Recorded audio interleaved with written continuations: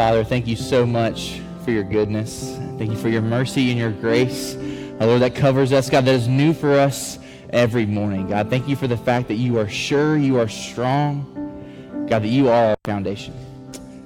God, if we were to put our hope and our trust in anything else, God, it will crumble. But you are the one thing, the one person, God, that we can rely upon. And so, Lord, I pray that this morning as we dive into your word, God, that you would teach us, Lord, that you would show us that your word is truth. It's in Jesus' name I pray. Amen. You can be seated for just a moment as we begin to dive in. If we haven't had the opportunity to get to know each other, my name is Cole Forrest, and I serve on staff here at Cross as a student minister. And I'm excited to be with you this morning as we dive into the Word together. And so if you would, just go ahead and flip over into your Bible to Nehemiah chapter 8. That's where we're going to spend a bulk of our time this morning. And if you've been with us for a little while, what you've begun to see is that we've been in a sermon series entitled Restore and Rebuild. And during this time, what we've been doing is walking through the books of Ezra and Nehemiah, seeing how God brings his people out of exile back to Jerusalem. He rebuilds the temple and he rebuilds the walls. But ultimately, what we're going to see is that he is rebuilding a people. He is rebuilding a people. And along the way, throughout this time, there have been plenty of hardships, right, for the people of God. They have had pauses in construction. People threatened to hurt their leaders. And today we find ourselves in the narrative where the temple has been rebuilt and the walls have been rebuilt as well. But now God is going to do a work within his people. See, last week as Taylor wrapped up chapter 6 of Nehemiah, we saw there were three primary distractions for our mission. Those being spiritual forces, secondary differences, and superficial preferences. And this week, as we jump in, we are going to see that not only is God rebuilding structures, but he is rebuilding his people. And so I want to get some hands on this one. How many of you guys like Fixer Upper? Okay, if your hand didn't go up, then I don't know what's wrong with you. That's okay. But Fixer Upper is a great show, okay? It's a great TV show. And so some of y'all maybe have even got the new app, where they've got their new show coming out. But in Fixer Upper, what tends to happen is that they get a house and they go in, they start to remodel, right? They knock out walls, they take out cabinetry, they redo floors, they have to go in sometimes and redo beams and stuff. But what we see is that they remodel. And that is not what God desires to do with our lives. He doesn't say, I'm going to come in and remodel your life, take out a few things here, put in a few new things there. But rather, he said he's going to rebuild us from the bottom up. Knock out all of our foundations that we think are so sure and so true, but really they're faulty, and he will rebuild us from the ground up. And that starts with his word being our sure foundation. And that leads us to our central truth this morning, is that God's word is powerful, positioning our hearts to long for Christ and to live life by his design. It is all based upon his word. And as we dive into our text this morning, what I want to do is overview chapter 7, because we're not going to spend a lot of time in it. But as you look in your word, in your copy of Scripture, you'll see that a bulk majority of chapter 7 has a list of names with numbers. And what we want to do is we don't want to just gloss over it and not pay any respect to that at all. We know that all of those numbers and all of those names have value and a purpose. And we say that because we know that each number is a name, is a person, and every person is a story. And every person's story matters. And so that's why we're not going to talk about, hey, how many people were here on a Sunday morning, but rather we're going to talk about how is God transforming the lives of people as the gospel is proclaimed, whether it's here on a Sunday morning or in groups, y'all. It is all about Jesus. And so we want to talk about the transforming power that Christ has. And so not to skim over and to kind of put those numbers to rest, but we're going to jump in here at chapter 8, starting in verse 1. So if you will follow along with me, Nehemiah chapter 8, starting at verse 1. It says, and all the people gathered as one man into the square before the water gate, and they told Ezra the scribe to bring the book of the law of Moses that the Lord had commanded Israel. So Ezra the priest brought the law before the assembly, both men and women, and all who could understand what they heard. And on the first day of the 7th month, verse 3, and he read it from facing the square before the water gate from early morning until midday in the presence of the men and women and those who could understand. And all the ears of the people were attentive to the book of the law. And so as we talk about how God's word is powerful and how he begins to rebuild his people, we begin to see this morning for point number 1 is that as God rebuilds us as his people, we become zealous for the scriptures. we become zealous for the Scriptures. Here we begin to see just in the first couple of verses that the people desired to know God's word. And what do? They gather together. They come together for one sole purpose, and that is to hear the word of God proclaimed. And this is apparent because Ezra doesn't just show up on the scene and begin to just talk about the word or to proclaim the word, but rather they tell Ezra to go and bring the book to them that they might hear the word. We should remember that just 13 years earlier, Ezra had come with the exiles back into Jerusalem, have the temple rebuilt, and from that time on, he had been teaching the law to the people and continuing to do what we see here, is that he teaches them and begins to help them to understand. He reads it aloud and helps everyone to understand what is being said. See, what's beautiful about this passage is that from the beginning, Ezra reads the word before the entire assembly. It says men, women, all who could understand. If you've been in here at all for any extended amount of time, you will know that throughout service you may hear tears, you may hear laughter, you may hear cackling of children, because we value the fact of families worshiping together. And so because God's word here is very descriptive in what happens, but we see this as a good practice for us, that we want all to hear the word of God. And so don't be upset if you hear a baby cry or cackle or laugh throughout service, because we want them to hear the word, because we know that it will not return void.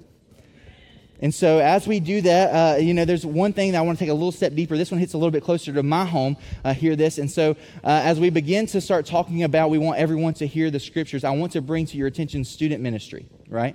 Student ministry over the last 20 to 30 years has become probably even more of a new phenomenon.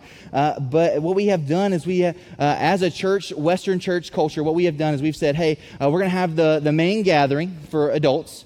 And then we're going to kind of have this other thing over here in another space for students just to hear the word and sing and do their own thing on Sunday morning, where it's going simultaneously with the main gathering. And what we've done in that is we've said we're going to put you in a box, in a generational chasm that will then allow you to only be able to communicate with people that are like you. Rather than them being able to sit in a service and worship with multi-generations of people, to be able to say that I can connect with you even though you're much different than me. Even though you have walked a life that it looks different than mine, even though we don't look the same and we don't talk the same. That we can actually connect and we can worship the same God in spirit and in truth. And so this begins to beg the question that so many of us ask if you've been in the church for a while. We begin to ask the question, so why is it that whenever students turn 18 and they go off to college, that they leave the church and they leave the faith? Simply put, the hard truth is that they don't know Jesus. But also to be in their corner for those who do know Jesus, what have we done to help them? As the church, what have we done to assimilate them into the body when all we've done is created another space for them to worship that isn't with us? So we cannot isolate them, but rather we must bring them in, because this is why you don't see us having student gatherings on Sunday morning. This isn't why I'm preaching in another venue with our students on Sunday mornings, because we value multi-generational worship. We want to teach them what does it look like for you to be the church, not just a part of the church, but the church, because as believers, we are all the church. And so with that at our forefront, what we must now begin to see is that we have a part to play. We have a part to play in seeing that all people are gathered together and not just isolating people to a generational context. Now, as I get off my soapbox, let's kind of continue through into verse 3. In verse 3, we see that not only are the people gathered together and asking for Ezra to proclaim the word, but they hear the word proclaimed for hours on end. Look back down at verse 3 with me. And he read it from it facing the square before the water gate from early morning until midday, in the presence of men and women and those who could understand. You see, the people were zealous to hear God's word, but they listened for a long time. From early morning to midday. I don't know about y'all, but that seems like a long time. When I think about that time period, I think about 4 to 6 hours, maybe 8 hours. In the context in which we live now, if a video doesn't load on our phone in 3 seconds, we're on to the next thing. Let alone to actually sit around and hear God's word read for 4 to 6 hours. We don't have the patience, we don't have the time. And as a culture, what we do is we struggle to actually be present, to be attentive to the word for any period of time, let alone 4 to 6 hours. We live in a time where if the video really just doesn't go or doesn't load, then we are really truly on to the next thing. Scroll to the next page, whatever it may be. But really what it boils down to as well, apart from just our social media, is that even as followers of Jesus, we have allowed ourselves to become comfortable being habitually late on Sunday mornings or leaving early. We have become so comfortable of longing for the next thing to do that we forget what really matters, and that's God and His Word. We make excuses for ourselves being late. And now I know that there are true, real-life circumstances that cause us to be late or to have to leave early. But the excuse of, I'm just too tired or I was in traffic is not a good enough excuse. If you were to ask the same question to your boss if you were to show up late multiple times, what would be his response or her response? Pack your bags and leave. Now, as the church, that's not what we do. But rather what we should do is kind of put this in the lens of, if this is my value of I need to get to work on time so I can get my work done and I can make money and pay the bills, and that's the value there, how much more value should we as followers of Jesus say that God has commanded me to be with the gathering, to be with the group of believers, to listen to God's word, to sing God's word, to pray God's word? Where is our value actually found? And it must be found in the Scriptures. So why would I not value gathering with other people? Why would I not value being attentive to the Word? And this is kind of where we have to put the rubber to the road and say that you can only be attentive to the Word if you make yourself available to the Word. You can only be attentive to the Word if you make yourself available to the Word. I think about this in the context of our winter retreat that we just had with students. If you were to ask them probably what was their least favorite thing, apart from having to ride in vans all the way up there with their mask on, they would probably tell you is that they didn't get to have their cell phone. From the moment that we got there, they already knew cell phones were a no-go. We weren't going to have phones for the whole purpose of us being able to be distraction-free from the Word. We wanted to get there and be able to communicate with one another. Y'all, if we can't ride in a car ride for 4 hours without a phone, something's wrong. But at the end of the day, what we wanted them to do is be able to just unplug, be with God, hear His Word proclaimed, and respond to His Word. And so that begins to ask the question, what do we individually do to make ourselves present for God to move through His Word in our life? What do we do? Personally, in our private time, do we free ourselves of distraction? Do we put our phone in the other room? Do we make sure that the animals are fed before we sit down so they don't whine at our feet? Or even do we just have to get up earlier to be able to spend time with the Lord before the sun rises and before things get crazy in our life? Or maybe in the corporate gathering, do you silence your cell phone? Or are you praying as you come in that God would rid you of all distractions and you would put your burdens at the foot of the cross? Why? So we would be reminded of the gospel. See, as we continue on in the next couple of verses, what we're going to see is that a deeper description of really what Ezra had been doing. He said we get an overview of he preached and he proclaimed the word for 4 to 6 hours, and we begin to see what happens as he proclaims the word. He stands up in something that would be like a pulpit. They were prepared for this moment. They were ready to elevate the word of God. And what happens as he reads aloud the word is that they bow down with their faces to the ground in worship. But not only do they worship and surrender, they also worship by discipling others in the word that was being proclaimed. Look down at verse 7 with me real quick. As you look at verse 7, what we begin to see is that there's 13 men that are listed, and the Levites. And what it says is this, is that they helped the people to understand the law while the people remained in their places. They helped go on. See, y'all, this is what we see as personal discipleship. Someone who loves Jesus is zealous for His word, and someone who is zealous for His word desires for others to know and understand His word. And this is why it is important that we practice clear gospel-centered exposition from the pulpit. As I kind of broke fast a little bit and got on Twitter, so you can go ahead and shame me. But as I saw on Twitter, even last night as I was looking, one pastor talked about what his son says about what he does. As he explained it to his friend, this is what he said that his father does. He reads the Bible, he interprets the Bible, and he explains it so that we can understand. That's his job. That he would proclaim the word, not any ideas or emotion, but rather the word. But not only is this the mantle of a pastor or of a preacher, but it is also the mantle for each and every one of us in discipling others in the Scripture. We have that mantle upon ourselves. Just look at the Great Commission, Matthew 28, 19 through 20. Go therefore and make disciples of all nations, baptizing them in the name of the Father, the Son, and the Holy Spirit. A lot of times what we tend to do is stop there, but we can't because Jesus commanded more. Make disciples of all nations, baptizing them in the name of the Father, the Son, and the Holy Spirit, teaching them to obey all. Everybody say all. All that I have commanded you, and behold, always I am with you, even to the end of the age. Y'all, we are to disciple. We are to be in community with one another, doing life on life. So the next question really must be, have you joined a community group yet? What's stopping you? Is it preferences? Is it that you feel like you don't have enough time? What is it? Is it something that actually has value, or have you placed value in something else over God's word? Or maybe if you're in community group, well, the next question would be, well, have you joined a D group or a core group? Are you diving deeper into be accountable to reading and memorizing Scripture, calling out sin?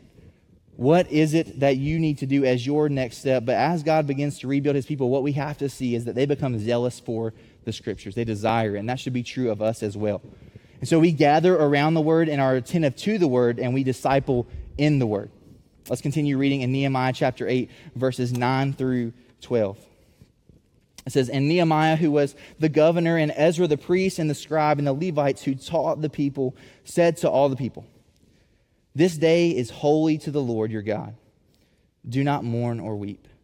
For all the people wept as they heard the words of the law. Then he said to them, go your way. Eat the fat and drink sweet wine, and send portions to anyone who has nothing ready. For this day is holy to the Lord, and do not be grieved, for the joy of the Lord is your strength. So the Levites calmed all the people, saying, be quiet, for this day is holy. Do not be grieved. And all the people went their way to eat and to drink, and to send portions, and to make great rejoicing, because they had understood the words that were declared to them. So not only do we become zealous for the Scriptures, but as God rebuilds us as his people, we become joyful over God's work in our lives. We become joyful over God's work in our lives. You see, in verse 9, what we see is that people are distraught as they hear the word proclaimed. There they look back and see how disobedience to God had led them to a place of exile. They were broken over their own sin, and as they see the weight of sinning against a holy God, this begs the question really of what Taylor has been asking us for weeks on end. Are you broken over your sin? Are we broken over our sin, or has sin just become a nonchalant shrug of our shoulders, life will go on? Because I would say that that's probably the way that we live. See, the world has no grid for sin unless it directly impacts our day-to-day life. Unless it's expressed in clear actions such as cheating on a spouse or completely tearing someone down in front of everyone, y'all, the world has no grid for sin. It has no grid for sin. I think about it in this way. Whenever I was in high school, I worked at Bojangles, okay? So needless to say, I still eat at Bojangles, so I know Bojangles can be different, but that means the kitchen wasn't that dirty. But I worked at Bojangles, and I remember in high school, a group of my friends, it was towards the end of baseball season, so I've been working, playing baseball, and one of my friends, he had a pool. And so after school, and then after practice, I was set to go to work. And then I'm like, I want to go to the pool. And so what do? I do what all of us probably do in the room. I text my manager and say, I'm sick. And from there, I go to the pool, and I hang out and I have a great time. But towards the end, I'm making sure, hey, don't post those pictures because I don't want my boss to see and then me get in trouble. See, that's the moment when we realize that we were living in sin, is when we don't want to get caught. And so no matter what it is, whether it is the little bit of idolizing comfort of God over God, or it's idolatry, murdering someone, or lying, sin is a big deal. And the Israelites here know this to be true as they weep over their sin. But Ezra and the Levites tell them to stop their weeping, to stop crying, but to eat, drink, and be merry because the day was holy to the Lord. He tells them that they should not wallow in their sin and in their sadness, but rather rejoice in the Lord. I mean, just look down at verse 10. Do not be grieved, for the joy of the Lord is your strength. They were hearing the word and being encouraged to remember all that God had done. bringing them out of exile, restoring the temple, rebuilding the wall, and now he was rebuilding his people. They would remember Passover. If you've been in the Bible reading plan, Leviticus 23 was Monday's reading, and we begin to walk through all of these different feasts and festivals that they are going to start to talk to here in this text. And they would remember Passover, how a lamb would be sacrificed, and the blood of that lamb covered the doorframe of their home so that the disobedience to God would be covered, and the penalty of death would pass over them. We must ask the question for ourselves, how could we find joy in the Lord? Why should I not wallow in my sin? Why would I not just stay in the state of thinking that I'm not good enough? And the answer is Jesus. Their joy was found in a picture of what Christ would ultimately perfect. See, Jesus is the spotless lamb and died instead of you and me. He died in our place, taking on the full penalty of our sin. So why should we rejoice in this? Because in Jesus, he has taken on our punishment and our death. And in his death and resurrection, he has defeated our sin and death, making us new, giving us new life, freedom from the bondage of sin and death. So no matter where we find ourselves, in whatever situation, we know that the worst and most horrific situation that we could ever be in has been accomplished by Jesus and not by ourselves. That's why we look at like Romans 2 and we see that in God's kindness, he draws us to repentance. We see our brokenness before a holy God, but he takes care of us. He shows us his love in that he would lay down his life while we were still his enemies. See, as with this truth at the forefront of our minds, no matter the circumstances we find ourselves in, whether it's marital strife, whether you're PCSing to a new location, or maybe you just spilled coffee on your shirt on the drive to work, we have joy. We look back throughout our lives and see that even through the hardest of circumstances, God brought us through. And in our remembrance, we have hope for tomorrow.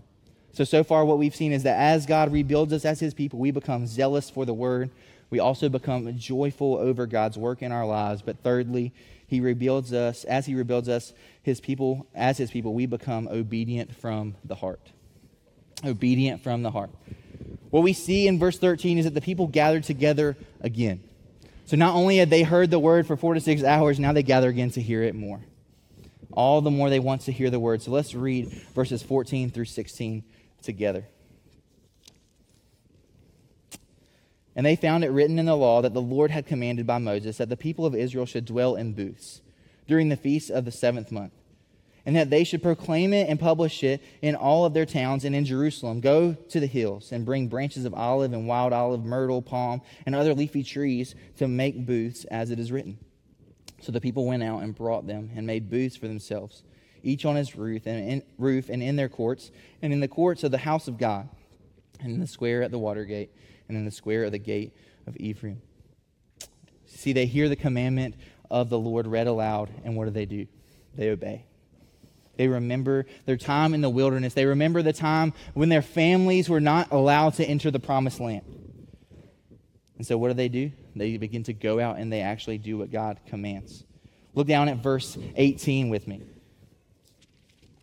In verse 18, the word says this, and day by day, from the first day to the last day, he read from the book of the law. They kept the feast 7 days, and on the 8th day, there was a solemn assembly according to the rule. See, the people are obedient to God's word. They wanted to hear it all the more. They heard all that God had said in the book, and they wanted to obey. You see, in the church today, we may have seen so much legality, or maybe people that are just downright rude. People take the commandments of God and, just like the Pharisees did, add to them and condemn people for not living up to a standard that they don't even hold themselves. And while sometimes people have good intentions, many times what they've done is actually just miss the mark, thinking that their obedience would somehow earn God's favor. And they may not say that in their speech, but it's actually how they live.